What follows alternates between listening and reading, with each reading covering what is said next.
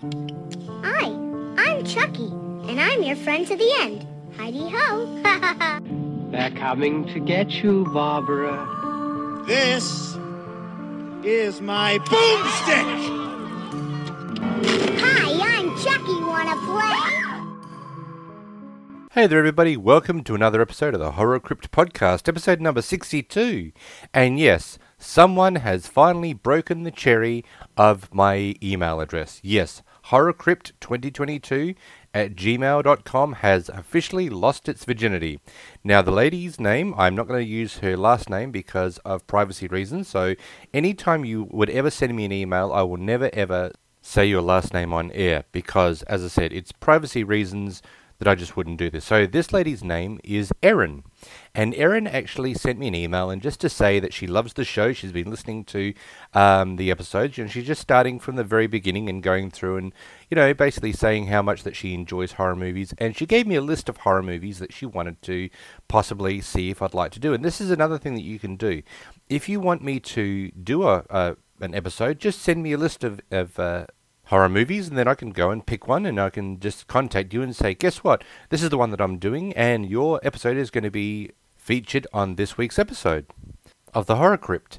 So now, with the list that she gave me, I went through the list, and I'm like, oh my god, there is actually a movie on here that I was planning on doing anyway. So I contacted her, and I asked her, and she said, listen, I've only ever seen this one, and it's the remake, unfortunately. And I said, no, there is the original. And she's like, I've never ever seen this one. So Erin, I'm going to be doing this one. Now the reason that she chose this one is because she said that, or that she told me about this one, was that she used to babysit at when she was younger, and the house that she used to babysit at for these people, very nice people, I should say, as she told me.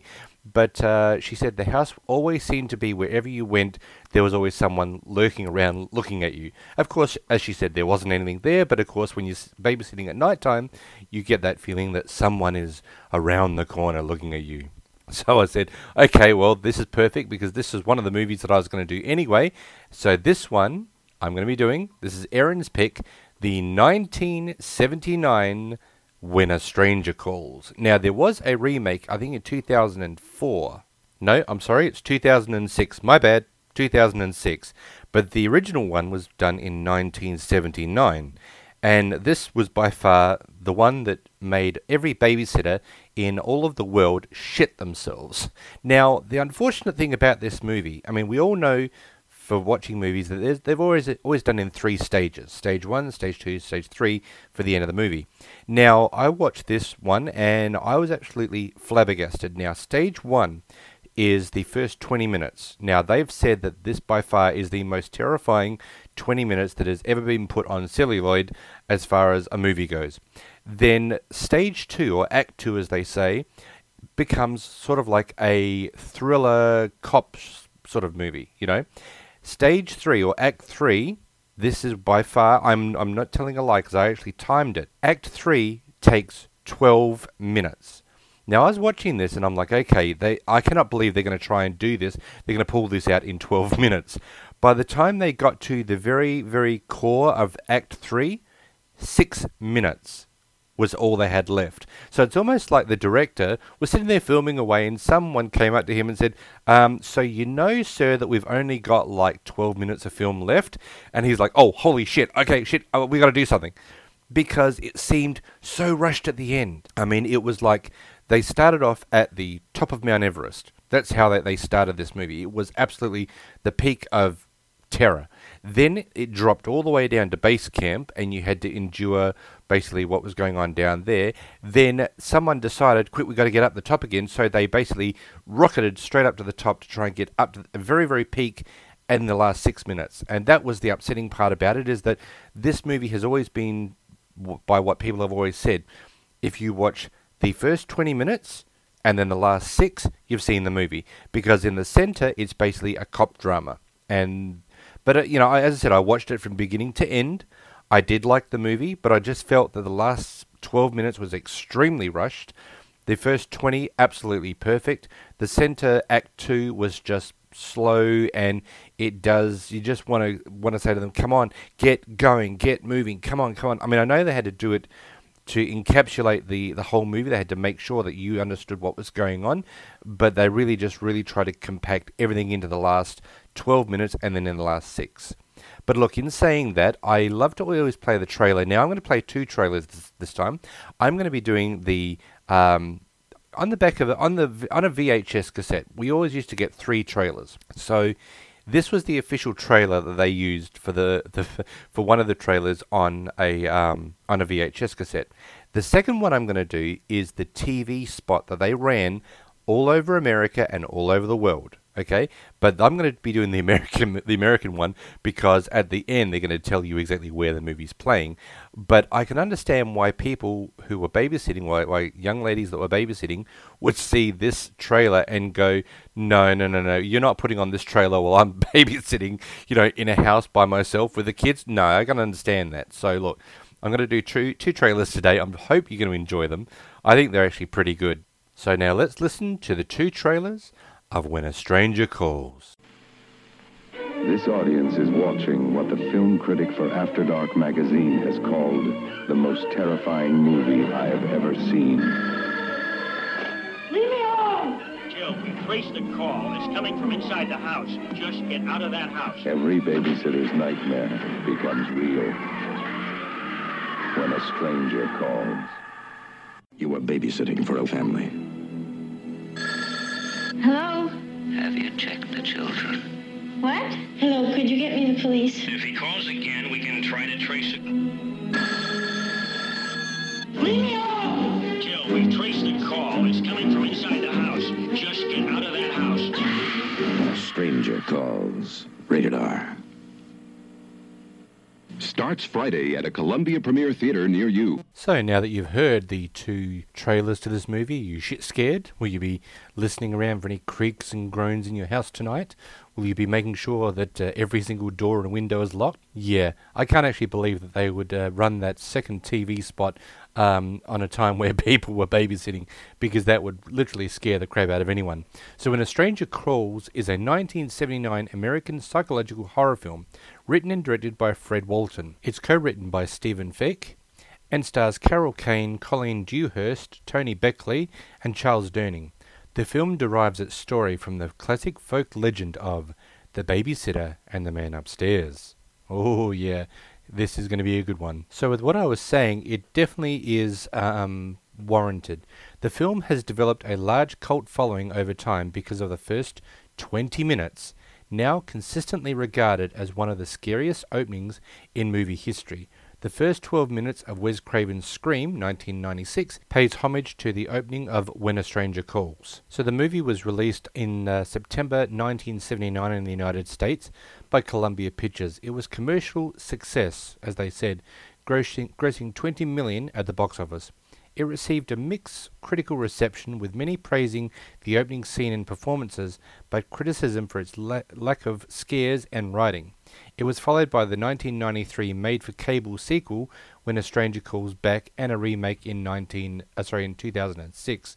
So that's the whole thing, is that they tried to capture lightning in a bottle again, and I'm a purist. I really don't like to watch remakes, but I am going to go and watch the remake of this movie because I've seen a couple of the trailers of it, and it really doesn't look too bad. So I'm thinking to myself, okay, I will go down the path of a remake. But anyone that listens to this podcast would know that I'm an absolute purist. I love the originals. I really don't like trying to recapture lightning in a bottle with a terrible remake. But as I said, they did make a sequel, but that was unfortunately a commercial flop. It's interesting. The budget was $1.5 million, and it took $21.4 million at the box office. So that really goes to show you exactly what sort of impact it had in the genre of horror movies. It was running time of 97 minutes, and the movie opens up where we see a very low, slow panning of a street, and we actually get to see this person walking towards a house. We don't really know what's going on at this stage. They're just walking towards a house. We find that this is Carol Kane's character, Jill Johnson. She's babysitting the children of Dr. Mandrakis at his home. When the children are asleep, Jill receives a telephone call from a man who asks if she had checked the children. Now, there is a little bit of a time difference, okay?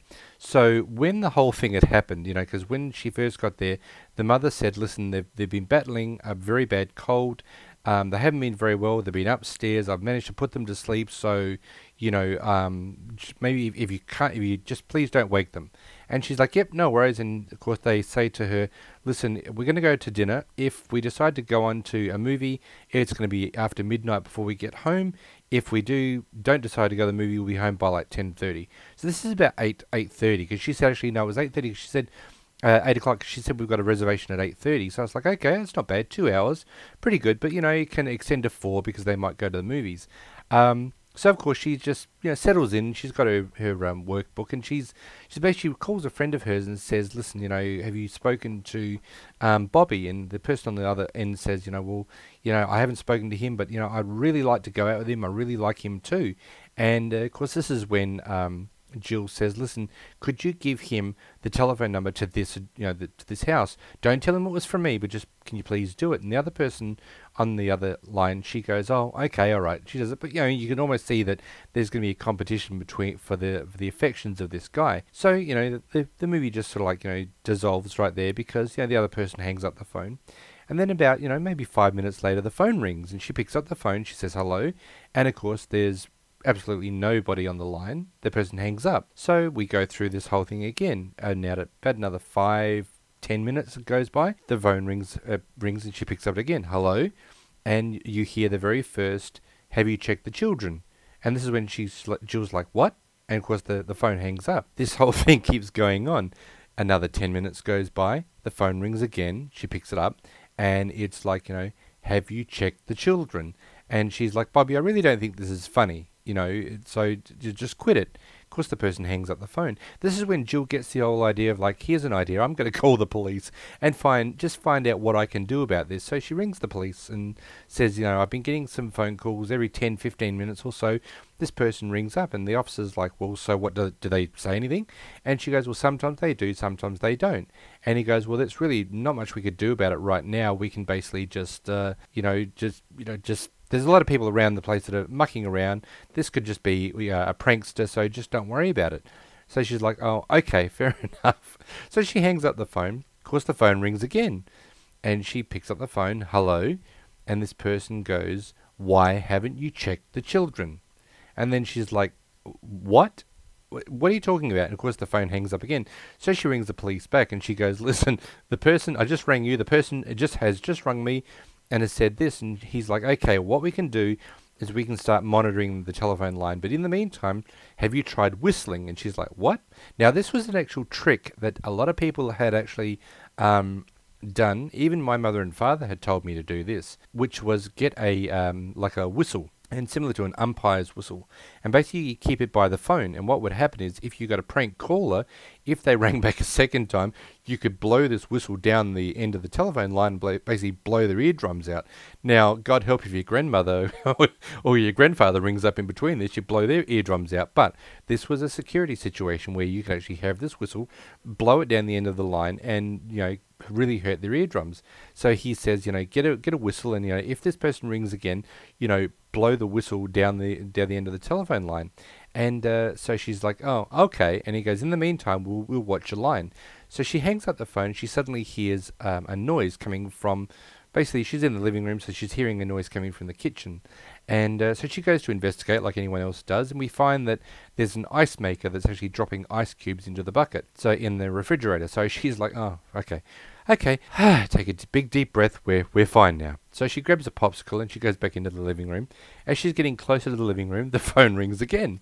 So she picks up the phone, she says hello, and he goes, why haven't you checked the children? And she's basically just hangs up the phone immediately. And so she just sits there and she rings the police again. He goes, okay, well, that wasn't long enough, but what we need you to do is just try and keep him on the line for about a minute so we can trace the call. So she's like, okay, that's fine. So then she's just sitting there. The phone rings again. She picks up the phone and she says, and of course this person, she says hello, and he goes, it's me. And she says, I know, you really scared me. And she said, I'm not going to be here for very much longer. Dr. Mondrakis is going to take me home, and I'm going to, you don't know where I live, you don't know who I am, but I'm going to be leaving here soon. And she said, you really scared me, is that what you wanted to do? And, well, first she says, can you see me? And he goes, yes, I can. And she says, well, you really scared me. What was it that, what you were trying to do, you've done it. You've succeeded. You've got me terrified, you know. And she says, you know, so was that what you wanted to do? You just wanted to scare me. And of course, the movie the music behind the movie crescendos to a peak of the stage because you can hear something's building up. And she says, in the meantime, you know, if you wanted to scare me, you've done it. Is that what you wanted to do? The music crescendos, and he goes, no. And she goes, what did you want to do? And he goes, I want your blood all over me. Of course, this is when she hangs up the phone immediately. Of course, at that moment, you know, the camera zooms in on the telephone. She picks up, and it rings. She picks up the phone. She goes, you know, hello. And he goes, this is Sergeant, I think it was Sergeant Taggart from the police. We've traced the call. It's coming from inside the house. Jill, get out of the house. So this is when the music really builds up to the old holy fucking shit. So she, before this was all happening, she'd locked the door with a chain. So she walks towards the door and she's looking up towards the stairs. And as she gets towards the door, you can see the door opening up and the light coming out, and you can see this person that's suddenly going to be coming down the stairs. She's trying to pull the door open, and this is, you know, how bad it is. She's pulling the door open, and you can see that someone's going to walk down the stairs. She unlocks it just at that moment. There's a police officer standing in front. She screams to blue murder, and we find out that obviously he's a police officer. So this is when the movie had just like crescendoed into this 20 minutes of like holy shit. We find out that the children had been dead for about 7 hours. Now, this is where the whole situation doesn't make a lot of sense, because if you think to yourself, okay, this was done at around about, I don't know, maybe 9:30, 10 o'clock at night, I don't know. Count 7 hours back. That means they would have had to have been killed around about 1 o'clock in the afternoon. Nope, my maths was wrong. So it was about 3 o'clock that he killed the children. So it says basically that this English merchant seaman named Kurt Duncan had killed the children shortly after Jill arrived. So that would mean that Mum and Dad put the children into bed around about 3 o'clock in the afternoon because they were battling this cold. He came in. Now, as the police officer said, they'd been dead for about 7 hours. That would be a 3 o'clock, you know, kill, and Mum and Dad had not checked on them ever since. So the timeline is rather skewed because it basically says that he killed the children shortly after Jill arrived. So anyway, Jill is certainly not harmed because the police officers arrive, and after his trial he's sent to a psychiatric facility. Now when the police officers arrived at the house, they went upstairs and they found that he was sitting on the bed with the children that were dead, obviously, covered in their blood. So then we basically fast forward to 7 years later. Duncan escapes from a psychiatric facility that he was being held on, and Dr. Madrakis hires John Clifford. Now, John Clifford was the officer first arriving at the scene and finds out that this whole thing was going on, who investigated the earlier murders but is now a private detective to find Duncan. So basically, Dr. Madrakis is basically like, you know, I know that he's escaped. What could you do? You know, how long would it take you to actually find this person? And he's like, you know, I might not find him today or tomorrow or next week or next month, but I will find him. I'll definitely hunt him down and I'll find him. So now this is where the movie sort of like goes from, as I said, this crescendo of where the huge pinnacle of, oh my God, that was an amazing opening. Now you've got to endure the police drama that's going to be going on, because basically now comes down to John Clifford, the officer, basically trekking to find where Duncan is. So it's basically the investigation situation that's going to be going on. Not knowing Clifford is now after him, the homeless Duncan is beaten after harassing a woman, Tracy, in a downtown bar. Well, he's sort of like he's sitting there just having a drink, and he's trying to, you know, because as you know, John Clifford said, you know, he's an English merchant. He's not a resident. He's not a, you know, he's not a citizen. He's just, you know, arrived about a week, you know, before the murders had actually taken place. So really, he's got nowhere to go. So he's got no job. He's got, you know, no residence. So hey, guess what? He's going to be pretty easy to find.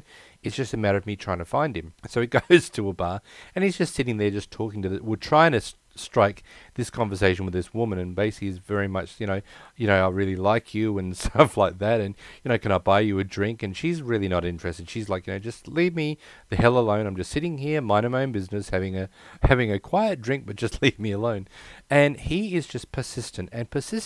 So eventually one of the guys who's playing pool happens to see, you know, his just really bad attempts at trying to, you know, coerce this woman into God only knows what. I'm thinking, take me home for the night, basically. Now, whether it's take me home for the night for some fun or take me home for the night for, somewhere to sleep, I don't know. But anyway, he is trying his hardest. This person doesn't have any of it and basically beats him within an inch of his life. And the poor guy is just, you can almost see that he was, he's really not all there, but maybe he was just one of those really lonely guys that just wants to talk, and wants to strike up a conversation, but he's really in such a bad, situation with this woman. She doesn't want anything to do with him.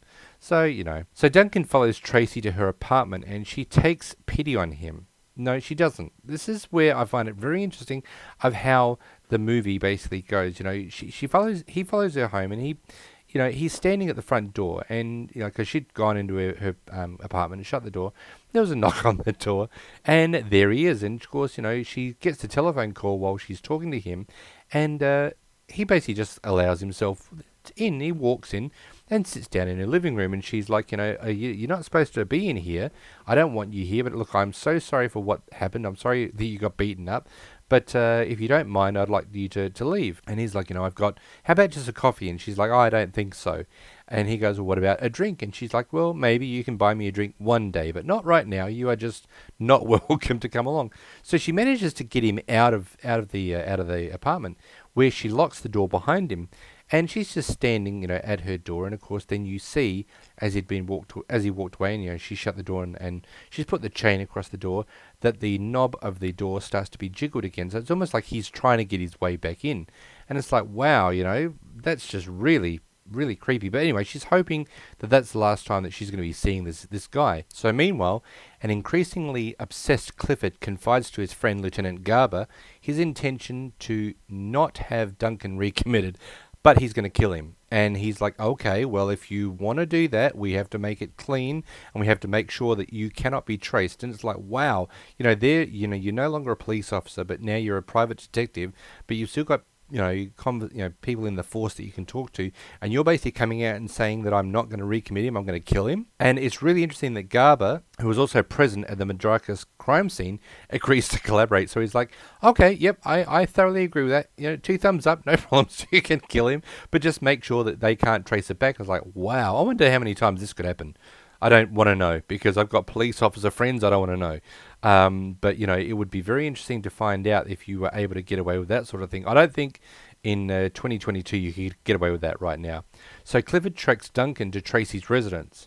He tells Tracy, and this was a very, very interesting part of the movie, because, you think to yourself, okay, well, when he was in the Madricus house, he basically killed the children, and you don't want to give the whole idea of, like, how did he kill them, whether it was a gun or a knife or strangulation or whatever. Your mind can go to different areas. However, when Duncan tells Tracy about it, he said when Clifford tells Tracy about how Duncan actually killed them, he said he literally tore the Madricus children apart with his bare hands. And it's like, wow, oh my God, that is terrifying. I mean, that is just absolutely horrendously terrifying that someone with that amount of strength could do that. I mean, yeah, I just don't even want to think about that.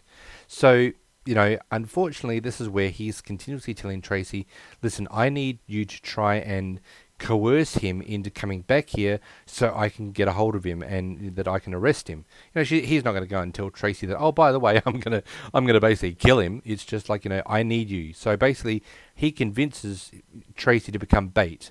So she goes to the bar that evening in an effort to draw Duncan out. Duncan never appears, and when she gets back to the apartment, Clifford basically says, no luck, and she's like, nope, not tonight. And he goes, okay, well, what I'm going to do, I'm going to stake myself downstairs, basically wander around the place, and, hopefully we can draw him out maybe tomorrow night.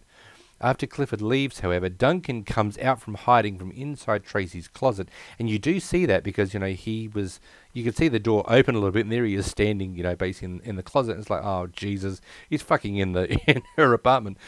She locks the door, but this time she doesn't pull the chain across, so it's like, okay, that's an easier way for someone to get in, thank God. Of course, as she goes to walk around, into her living room, this is when Duncan comes out and put his hands over her mouth and says, I really like you. Don't scream. I just want to be here. I just want to be friends. I just want to, And she's like agreeing, like, okay, all right. And I guess that's the number one rule.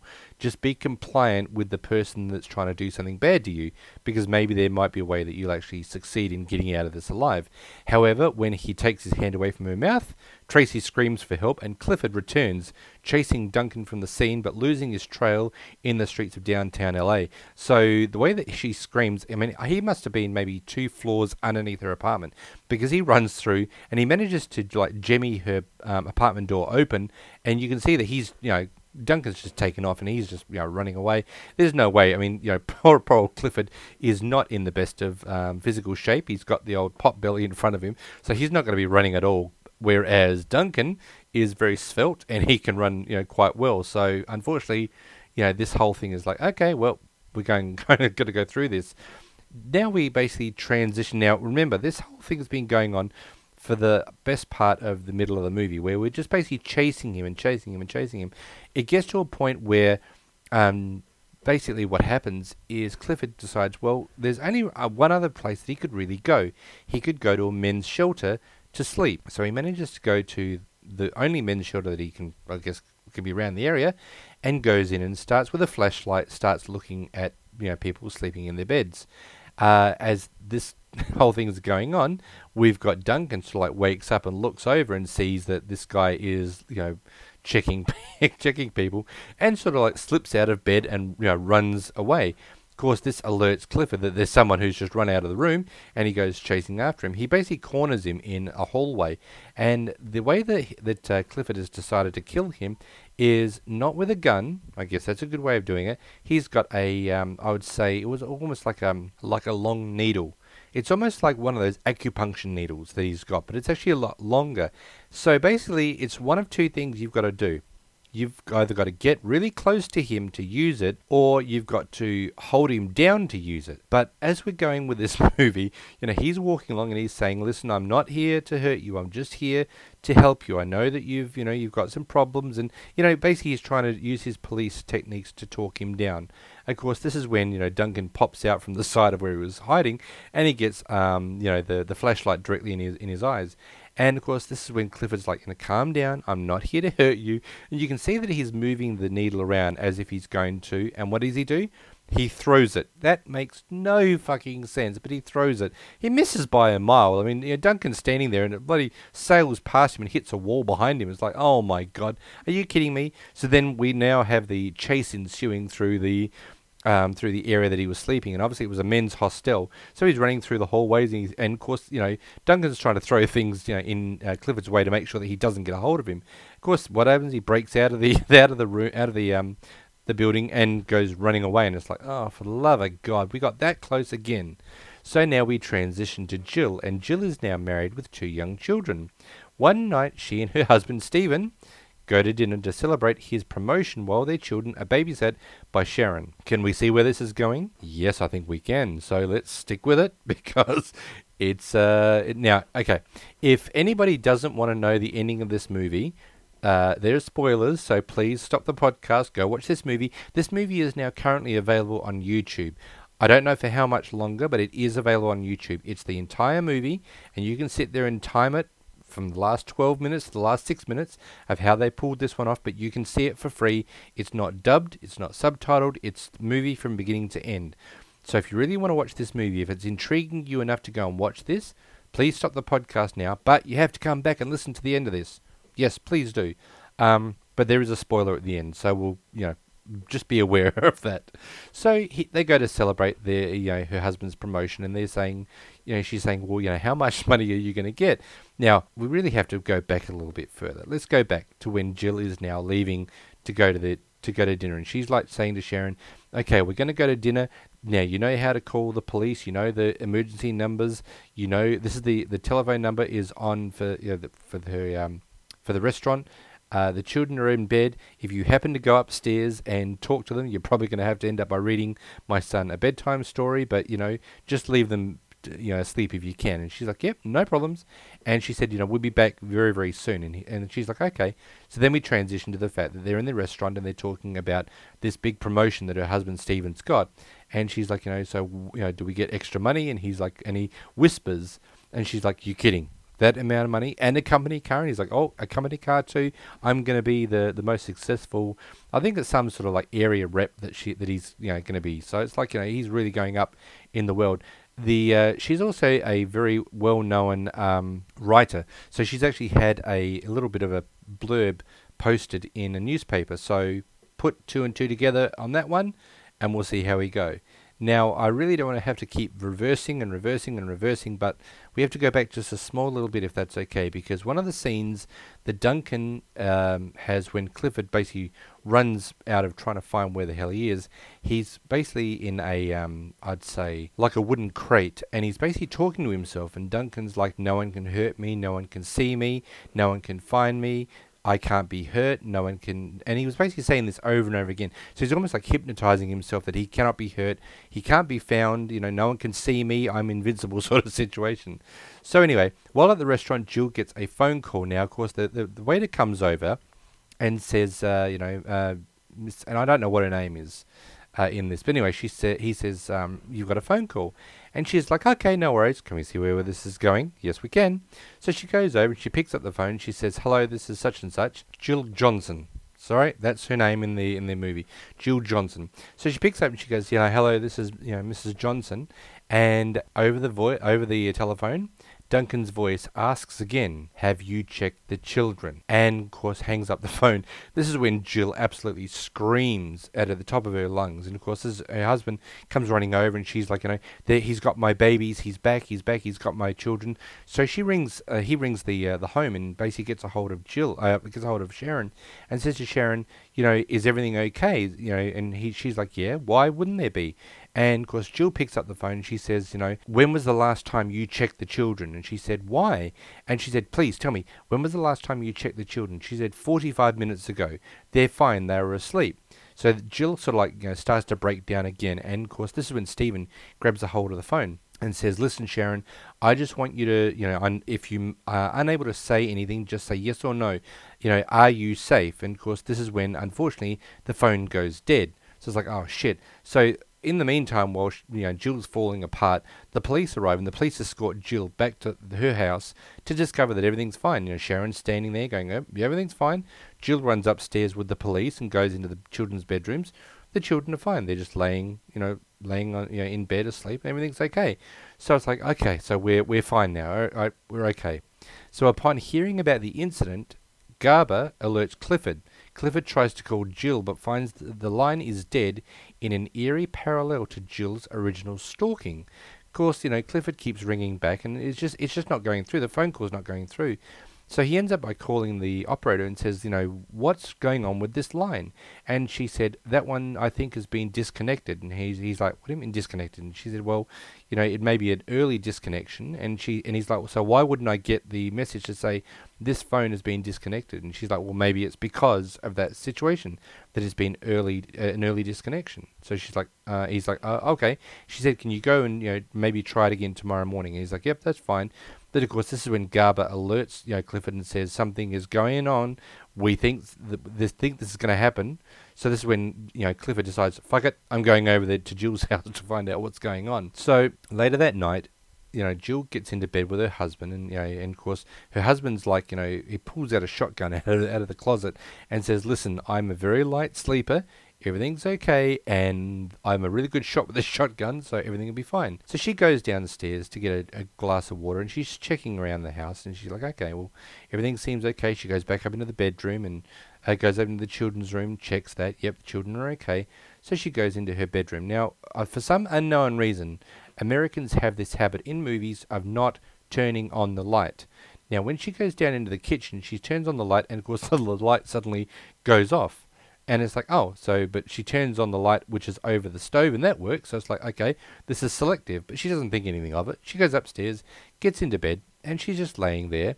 And, of course, she hears Duncan's voice as the closet door appears to open. Now, he suddenly says, I had to come back. I had no choice.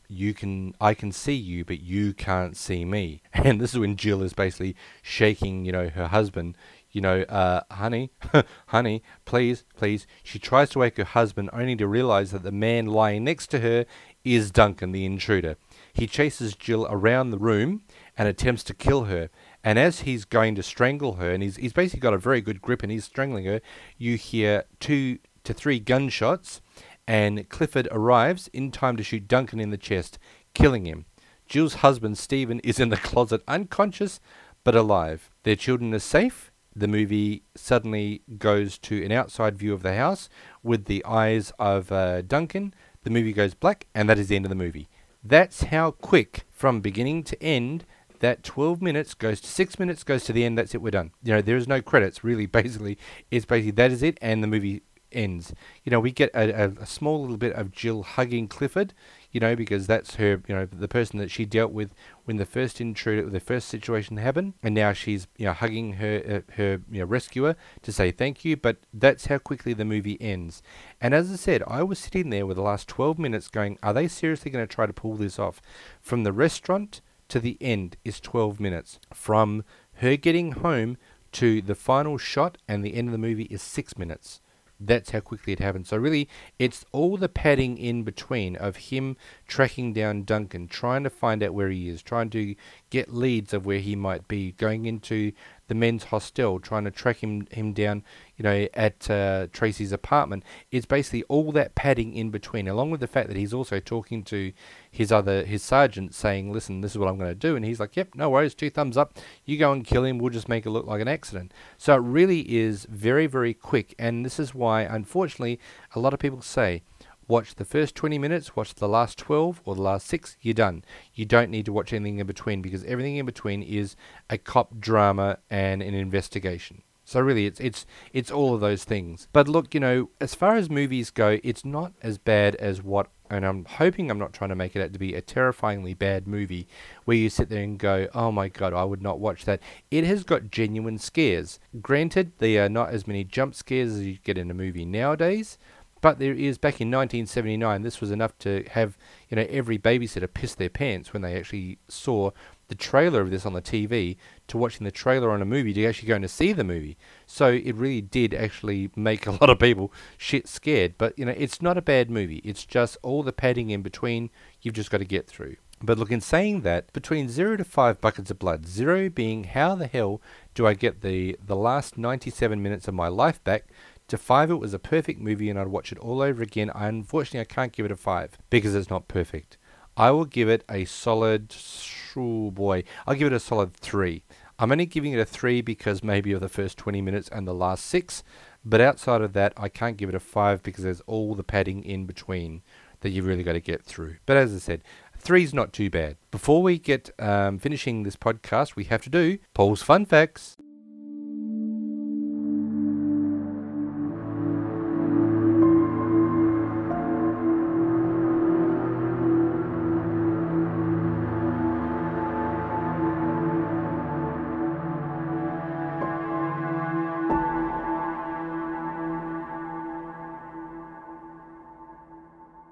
So as usual, there is quite a number of little trivia items in this movie, and I'm not going to read all of them, but I think a lot of them are very, very interesting. This one particularly. Throughout the opening segment, director Fred Walton gradually increased the feeling of suspense by making each subsequent phone call ring a touch louder than the previous one.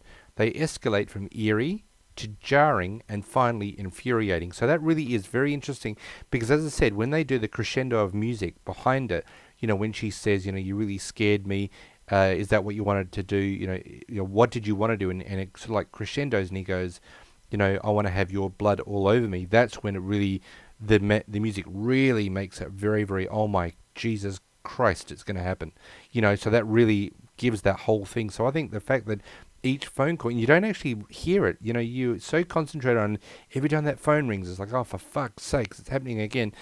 But you don't actually see that it's actually getting louder and louder, but he's obviously escalating it. That's a really great bit of movie making. I'm very impressed with that one. In an interview for the film, Carol Kane, which plays Jill, stated that while watching the film in the theatre when it first opened, that people were screaming and talking to the screen during the iconic opening 20 minutes. Yeah, I mean, it really would actually, and as I said, it really does give you that, because it's like, because at one stage she does go upstairs, and as she gets up to almost the top of the stairs, the phone rings again, and she stops. You can see her grab a hold of the banister, and she walks back downstairs. So it's almost like, you idiot, you rang her again. She was almost at the top of the stairs to come in and see the children and probably get killed. So you stopped her from coming in to get killed. So, you really do see that. So I think that was a very, very interesting point. The original teaser trailer gave away the shock twist ending, as well as all the other plot points in the movie. I didn't really see that, because it doesn't actually show the twist ending at all, because the original teaser trailer doesn't show really anything except these persistent phone calls. You can go on to YouTube and type in and you can actually see When a Stranger Calls 1979 trailer, and you can actually see what they were actually doing. And it did, as far as I'm concerned, I didn't see it. It didn't give anything away at all. So it was also interesting that star Tony Beckley, that was the one that actually played Duncan, was terminally ill throughout the production. Because of this, he did not fit the description of the killer, but Fred Walton refused to recast him, as they were good friends. He later passed away just after the principal photography was shot. Director Fred Walton dedicated the film's 1993 sequel, When a Stranger Calls Back, to the memory of Beckley, which I think is really, really nice. But unfortunately, the sequel was not a commercial hit. It was a commercial flop.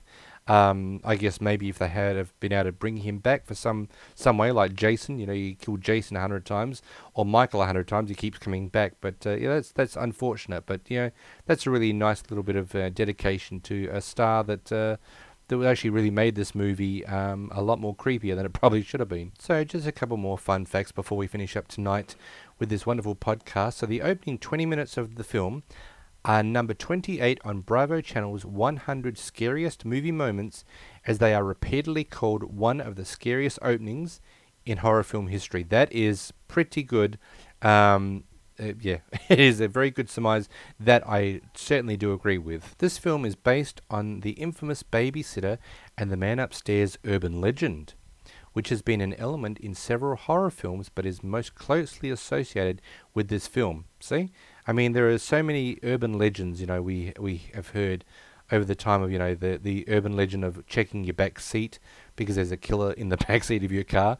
I don't know how many people have done that. I have certainly, on the odd occasion, checked my back seat, knowing that there's nobody in the back seat at all. But you know what? The urban legend sometimes gets you. And just one final one before we finish up. So this film was made before the PG-13 rating existed, and as a result, it was originally rated PG. Oh my God! Righto. Okay. Well, we're going to go with this.